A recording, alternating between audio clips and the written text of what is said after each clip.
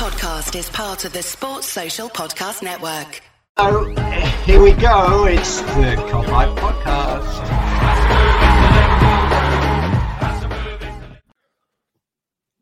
Hello, welcome back to the Cop Hype Podcast. And I'm Matt, joined as usual by, that way, Mick.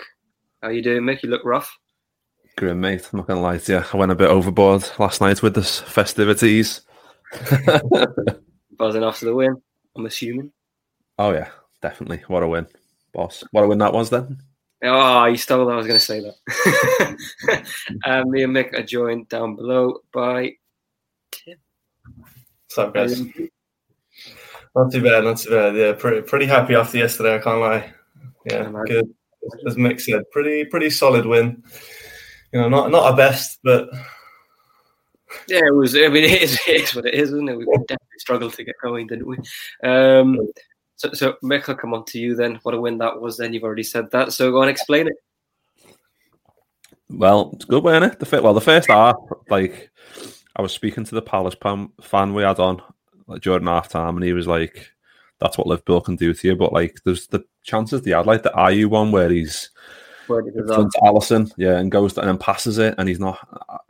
Just like that, you've got to score them, especially against us when we've got a makeshift back two. Like Matip's obviously is in there because he's our only senior one, but Fabinho's been great there. But I don't know if those type of things happen if Van Dijk and Gomez there. I think it's a bit different when you've got them two fellas back there. But even still, like if you don't put those chances away against us, we're going to punish you at the end of the day. So you've got to make them count, and they didn't, and then we just started to click into gear even more after that. Yeah, I mean, Palace definitely had their chances. Like, it's weird. It wasn't, at least the first half wasn't as routine as you would have thought it was. Like when you look back at a recent 7-goal game that we were involved in, which was the Villa loss, we definitely deserved to lose 7-0 or however much, it was 7-2. And Villa were definitely that much better than us. But for the first half, we weren't as dominant as the scoreline would have suggested, were we, Tim? Yeah, I think the difference between us and Palace was that we were just ruthless in front of goal. I mean, we had 3 shots. Both teams at halftime had 3 shots on target. We scored our 3 and they didn't. You know, part of it, again, down to Alisson having great hands. He caught absolutely everything. I think that he had to deal with. He caught.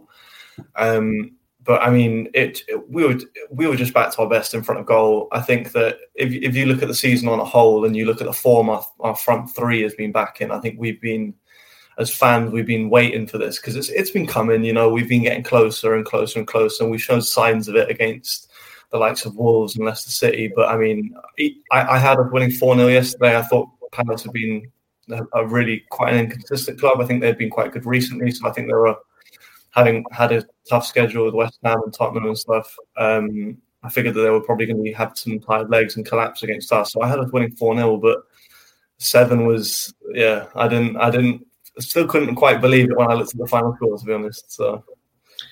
Yeah, well, so we'll start talking about the goals then. It was a match as well, full of like random, like just little moments. You know, we had Ox coming back, the lads broke records, and Taki's first Premier League goal.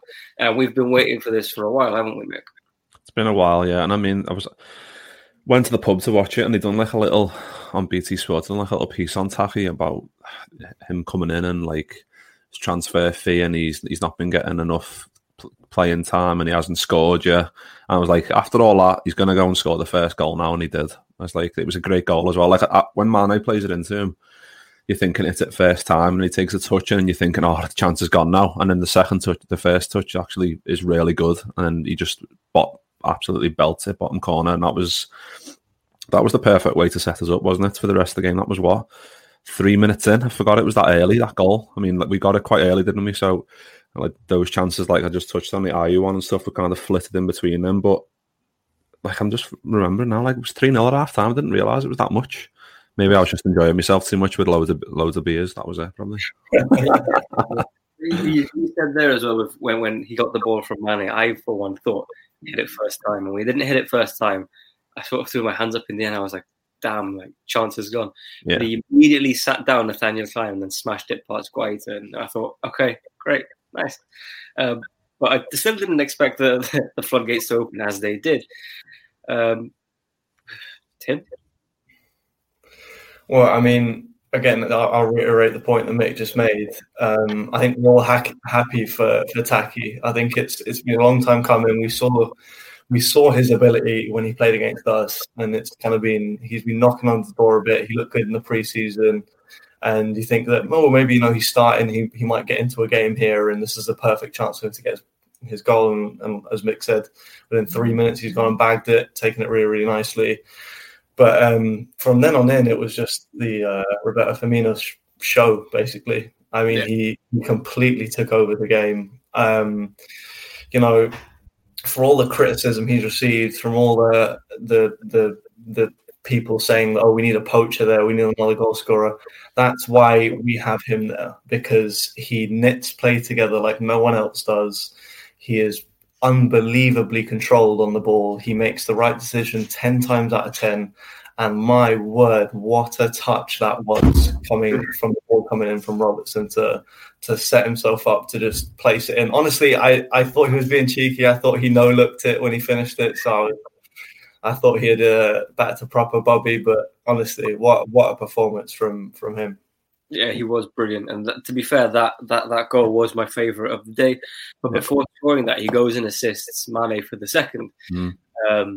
And it's a bit of a scramble outside the box. And it just falls to Bobby. And out of all the players you want it to fall to, you want it to be him. And he just sort of just flicks it into Mane's path. And Mane's gone on a bit of a dry spell. And it's just nice to see him back amongst the goals, isn't it?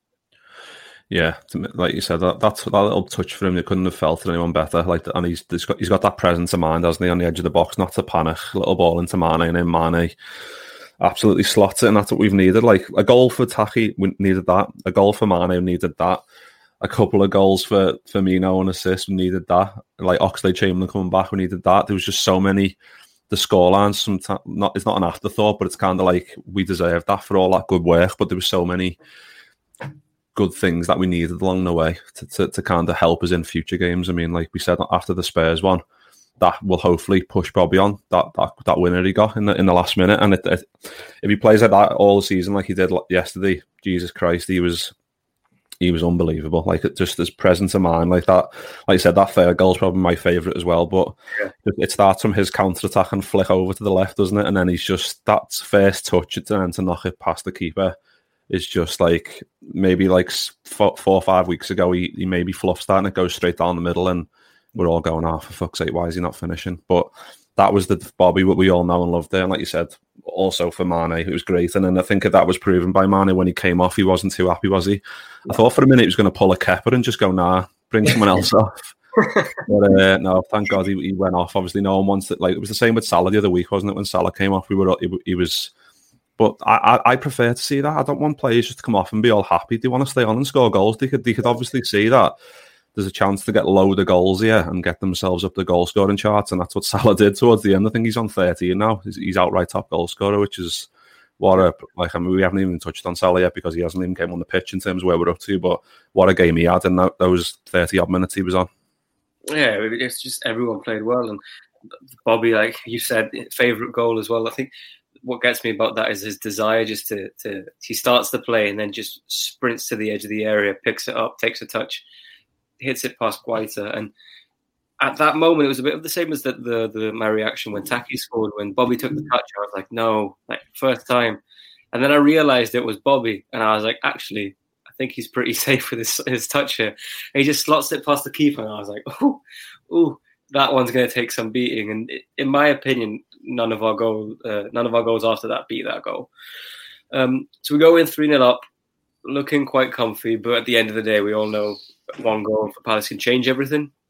And Palace started the second half relatively well, considering they kept the ball for the first 5 minutes and we didn't really get a touch of it. And then as soon as we get the ball, we just break again down the left, get switched to Trent, and then Trent feeds Henderson for what is usually prime area for Henderson to put a cross into the back post.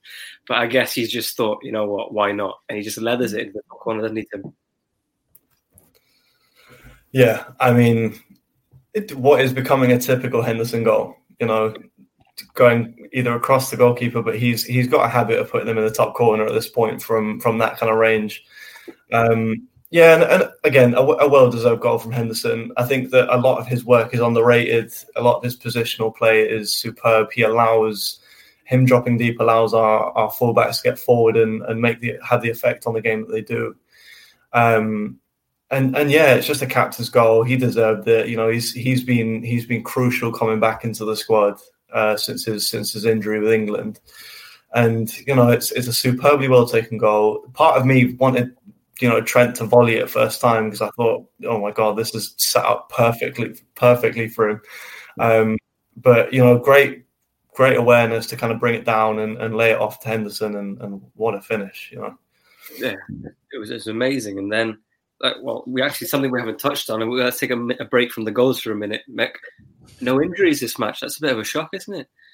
Yeah, no injuries, no VAR messing around. It felt like a good boss game pre-VAR. That's what it felt like, because there was no interruptions. Every time, obviously, we scored, I was still like, right, I'm not celebrating properly just in case. And then, obviously, when you see the side angles, you're like, oh, thank God he's on. I think that happened for pretty much all of them, where I was panicking for a sec that one of them might be off. But yeah, no injuries, and like we said, Ox back as well. Come back on for another. I think he was on for about 15 minutes, weren't he?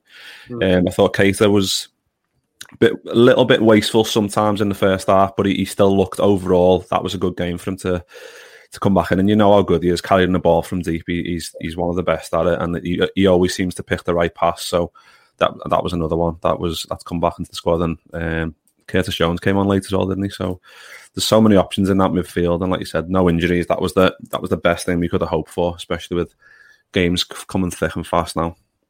Well, then that's 4-0 up. Salah gets introduced, so for Crystal Palace is probably thinking, we can't catch a break here. Mo comes on, and it just turns into the Mo Salah show, doesn't it? Yeah, I mean, it just, what's worrying for me is to think that he did all, he had 2 goals, one that, I mean, almost kind of hit him more than he hit it, and then the second goal that he took sublimely, it kind of like throwback to Chelsea a couple of years ago. It was of that quality, but it's just scary to think what he could have done over 90 minutes. 2 goals and assist in half an hour, and it didn't even look like he broke a sweat. It's typical Mo. He's back to that form that he was in when he first came to the club, and everyone was astounded with the fact that he just could not stop scoring. And he's back in that sort of world class, world-beating form. And I think, if we continue this way, if I think Bobby Firmino being the key to this offense, to this attack, to this front three, because he opens everything up for the other two. If he can continue on form, the limits for Mo and Mane in terms of goal numbers and stuff for the season are just going to go through the ceiling. And especially when he's not being wasteful in front of goal, and he gets a chance from 25 yards out and he's bent it into the top corner. So all the best signs today. Yesterday, even though. Yeah, obviously the goals are great. I'm glad to see him assisting as well, just because he gets labelled. I mean, by Liverpool fans, but as well smashed by rival fans for being greedy and wasteful, like on the ball when he should be passing it. And he gives Bobby a ball, and then Bobby just goes and just dinks the keeper like it's no one else's business. It's just the goal was just oozed Bobby Firmino, didn't it? Yeah, and I think even that assist, I think that's underrated how good that is, because he's perfect weight. Like, you think for a second, oh wait, the defender's just going to cut that out, but he's played it just with enough speed, just enough curl, just enough weight that it just finds its way perfectly through. And then that's just Bobby. Like, when Bobby's on top form, he's going to score there, left-footed chip over the keeper, and it's just like, if it would the game would have ended there, you would have been like what a performance. But then still, Salah's goals to come, and it's just, Mo in that form as well. It's just like, in half an hour he's done that much damage. I think that's the first time for Liverpool's history, I don't know if it's Premier League, that someone's came off the bench and scored 2 and got an assist in half an hour. So that's like mental. And like the numbers that he puts up, like Tim said, is just, I don't think he's ever going to get the credit for it until maybe when he leaves. But Like, as long as we're appreciating him now, he's unbelievable. Like, you can't, when he's in that type of form, you can't defend against him. Like, because he can go either way. He's got, like you said, his passings, it doesn't get valued enough, I think. And I think he proved that in that assist for Bobby. Yeah, 100%. And yeah, obviously he gets his first goal, which is that coming from that corner. I was surprised throughout the game because I thought like Palace have like a significant height advantage, and we dealt with their corners quite easily. It didn't really look threatened. Alisson was solid. The defense was relatively solid as well, especially from corners. But I never expected us to score from a corner, let alone scoring, or let alone it being Salah, who's probably one of the shortest players on the pitch, scoring from a corner. But it all comes from the fact that Palace just let Joel Matip, our biggest aerial threat, get his head on the ball relatively unchallenged. It's quite weird, isn't it, Tim? Yeah, I mean, that was what, goal number 6, right? I mean, I think at that point Crystal Palace had kind of had enough of it and were ready for the final whistle to go in the 80th minute, whatever it was. That they had enough on the day. And I mean, one of the pundits was saying that you could criticize Van Aanholt for not closing down Mo Salah for his last goal, but why would you? Like you're 6-0 down. You're not really going to make that extra effort with tired legs, having played 4 games in 2 weeks, and make that extra effort to get out to something that's not really going to affect the final result. So, I mean, listen, you still got to go and get your head on the ball. Mo's still got to react and place that ball where Guaita can't get it. So you can't really take anything away from the Liverpool players because you still have to go out and perform the skill. But yeah, I think Crystal Palace by 4-5 had kind of had enough of the afternoon. Yeah.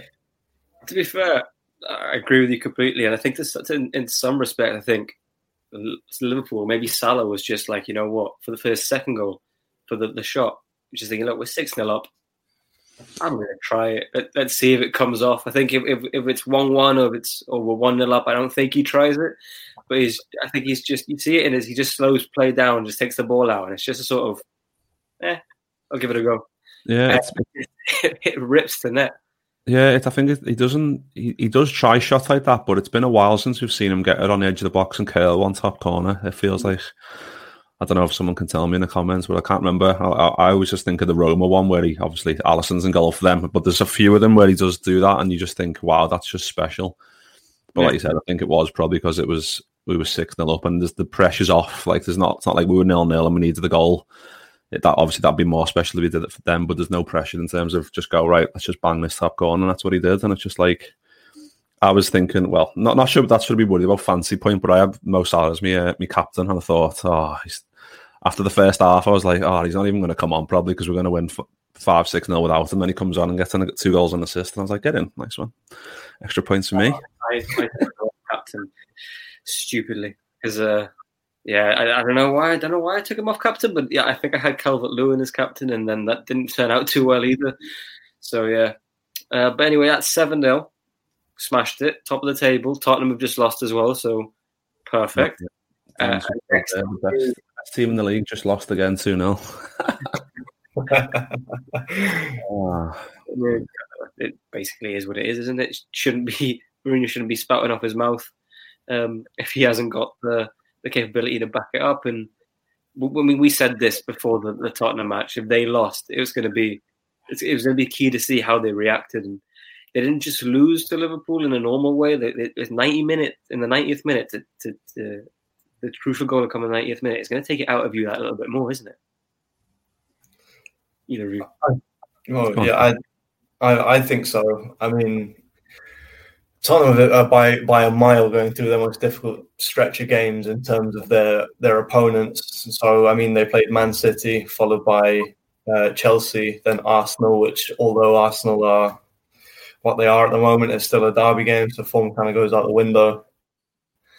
They then followed it up with Crystal Palace, and then Liverpool, then Leicester, and I believe the next game is Wolves. That is a serious stretch of games.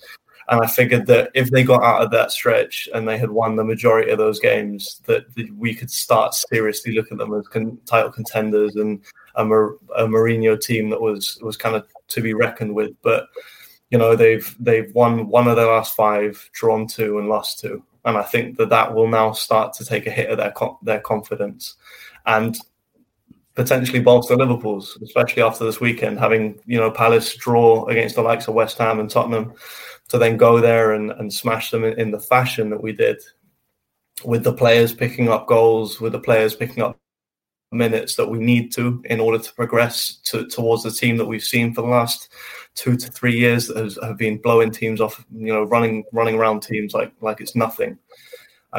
So I think overall, if you were to look at this weekend from a Liverpool fan's perspective, I think it couldn't really have gone much better. I mean, listen, fingers crossed Leeds go and thrash Man United now, but yeah. I mean, I think one of the most impressive things for me that I found after this match against Palace is that, firstly, Palace on a bad side. There's something to be said about putting 7 goals past Crystal Palace. And also, it's a Roy Hodgson team. Like, Roy Hodgson's made a career of making sure that defences are somewhat tight. Roy Hodgson isn't a manager that concedes 7 goals willy-nilly, left, right and centre. Like, this is what he makes a living doing. So it is impressive to see that we could put 7 past them, especially considering how, maybe toothless is the wrong word, but how many chances we spurned against Tottenham. It was just good to see the guys so clinical, wasn't it, Mick? Yeah, it was, and it's that like I think Henderson said it in his post match that we had that coming for a long time. Like, I know we all, when we've been getting by okay, but I think when we look back at this season, hopefully when we're champions, we can say like that we went through that difficult spell where we lost all those players, and look at that run we went on, beating Spurs last minute. Like Tim said, that has a major effect on teams. Like, if you can see that late against your nearest rivals for the title at the moment, then that has a huge psychological effect. And I think that's you can see that in that Leicester game. I mean, I didn't watch it because I was trying to sleep off my hangover a little bit, but losing 2-0 at home to Leicester, I mean, well in Brendan Rodgers, but that's just, we're now 5 points clear of them. 6 points clear of them. Leicester are on 27, 4 points off, and Everton are 5 points off. So yeah, it's just and they've got, I think, like you said, Tim, they've got Wolves coming up, haven't they? So that's not going to be easy. And I think they've got Leeds as well coming up. So doesn't get any easier. I mean, Leeds proved and have proved this season that they can play with amongst the best of them. Like, we barely got over the line with that 4-3, didn't we? So no, it's. We just need to keep going. We just need to keep going and getting these players back in, like Ox and Keita coming back in, and then Thiago should be back in training maybe next week, I hope. And then once he comes into that team, we're an entirely different prospect, aren't we? Yeah, 100%. Thiago's only going to improve this squad going forward. Ideally, we'd have him back for the next game, which is West Brom, because that's going to be a bit more of a... Well, you think it's going to be a bit tougher, especially with Big Sam there. Going to organise them in a back 10 probably. But what do you expect him? Yeah, well, it's always tough, especially when a team is likely always to get a little bit of a bump from having a new manager and stuff. I think that with a manager as experienced as Big Sam coming in, you've always got the kind of the belief there that you're probably going to pick up points that you shouldn't. But I think that it's the wrong time to play Liverpool right now. I just think it is. I think that Liverpool, having gone through that stretch, that draw against Fulham, that draw against Brighton, having put 7 past Palace, I think that with the way Klopp prepares this team, I think the last thing they're going to do now, especially having dropped points in those 2 games, is come in and be complacent against a side that they know will be dangerous because of that new situation. But yeah, all of those things aside, when you look at Liverpool's form, I mean, you've got to start asking questions like, do we actually need a centre-back in January? Do we really need to put one in? Because, I mean, for me at the moment, Fabinho's come in to centre-back and been a top 5 centre-back in the league.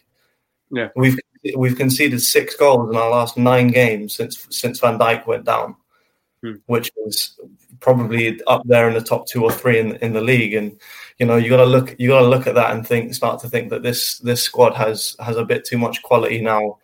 That if they go into a game like West Brom fully prepped, that's a dangerous one, that they will get the job done. So yeah, I'm confident going in, but it's just one of those where you just you don't want to put all your chips on the table. Yeah, I mean, I'd echo everything you've just said. The only thing that I'd maybe caveat is the only reason that I'd still get a centre-back is just because of Matip's injury record. But if you're just judging it based on the quality of our two centre-backs at the moment, which is Matip and Fabinho, then I don't reckon we'd need one if Matip could stay fit. But I'd bring one in just in case. I don't want to be in a situation where Matip picks up a massive injury, which is likely. Like, I know that this is the first time in what seems like forever that we actually have is it a week break until the next game? 8 days, isn't it, I think? It's the first time that we haven't had like a 3-day gap game, 4-day gap game. Matip picked up an injury getting out of bed. So I'd like the cover. But just lastly, Mick, just to touch on, do you think that this little break that the players are going to get now, you think that's going to really prove key when facing the fat man? It is, and Dan's just put a little comment there. Big Sam will spend the week sharpening elbows, which will be true. But they'll be majorly up for it, and we've just got to show the same determination and fight that we showed against Palace yesterday.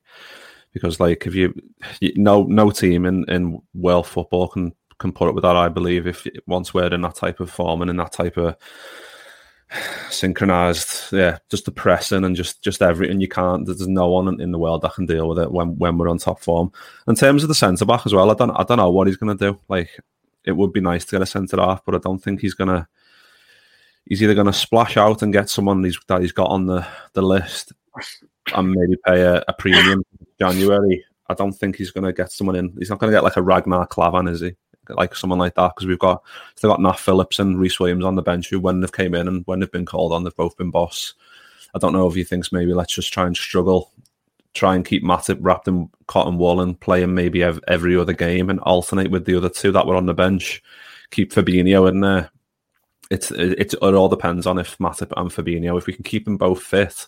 If we get an injury to both of them and then we're having to play Reece Williams and Nat Phillips, that's where you'll see a bigger downturn in terms of our progression with the ball out from the back with those two, because they need at least one senior centre half beside them to make us tick the same way as we usually do. So it's all dependent on injuries. I mean, pray to God we don't get any, but like looking at the bench here, you can have 9 people on the bench now, can't you? So we had like Neco Williams, Nat Phillips, Reece Williams, Divock, Adrian and Kelleher, who all didn't come on yesterday. So, I mean, that's 2 keepers there, but there's still a few players there that can come into things and can shake it up. And I mean, I think Klopp said, I don't know when he said it, but it was recently, he said about Minamino being like one of the leaders, like in training, like not complaining about anything. And when he gets called on to play in midfield, he just embraces it. He doesn't throw a strop. He just tries to be the best he can be. And I think that's a great example. And I think that's something that he can be really key. I mean, we've talked a load recently about him, haven't we, Minamino, about like,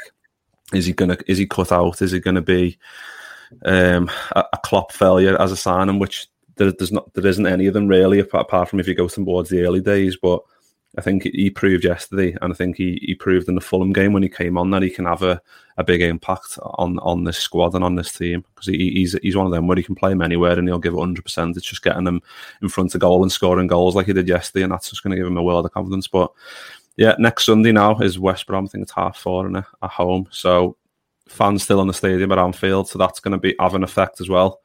So I think if we play anywhere, even if we play 70% as good as we did yesterday, we should be able to blow them away pretty easy. I'm open. Yeah, I mean, I can't agree more. Agree with everything you said. Anything that you want to add, Tim, to what Mick said, or has he pretty much covered it?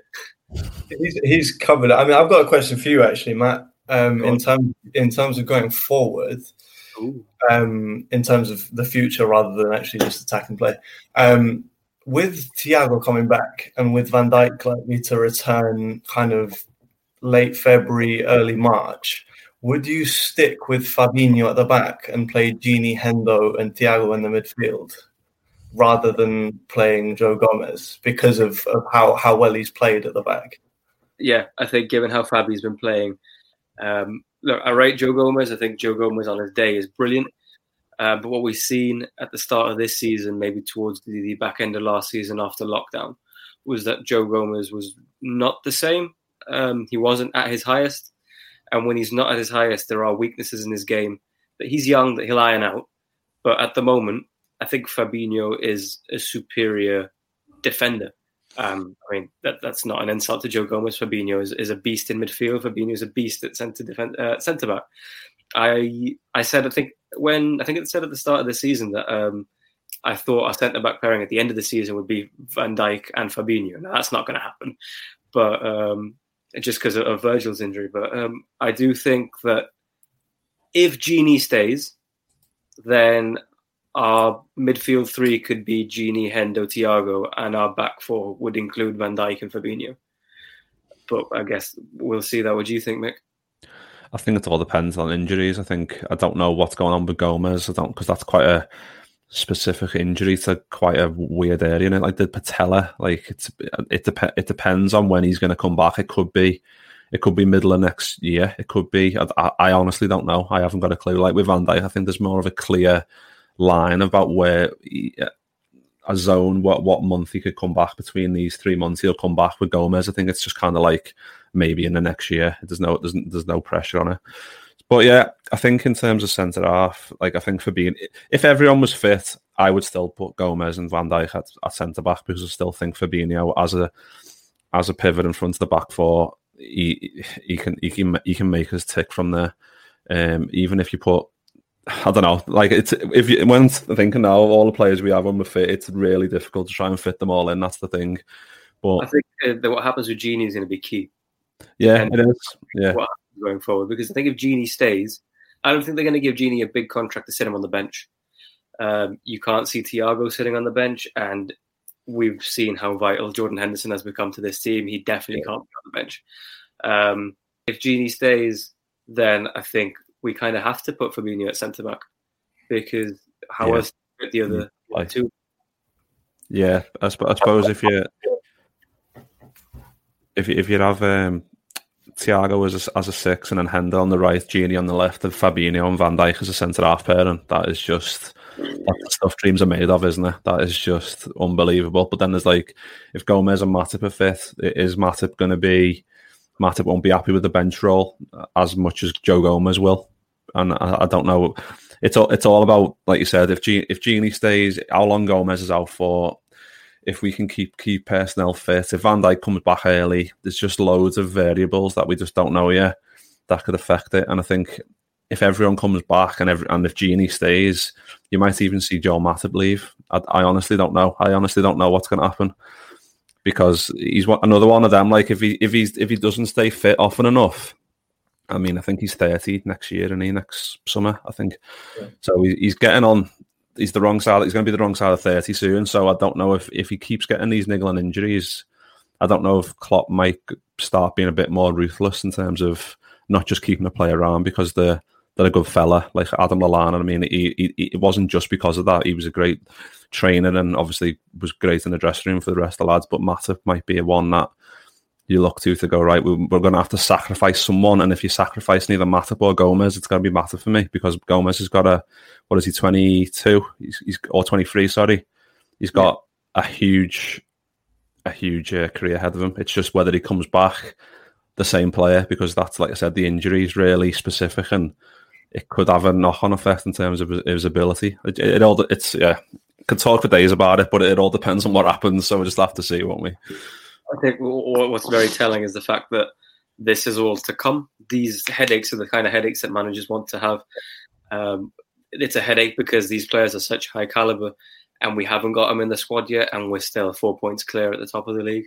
Yeah, I think that's a perfect way to end it. So I'd like to thank Tim again for coming on. Second appearance. He'll be getting a match ball soon when he gets his third. Thanks again to Mr. Michael. We'll let you go recover from your hangover. Yeah, this is it, and enjoy your Christmas, guys. Yeah, we'll see you in a bit.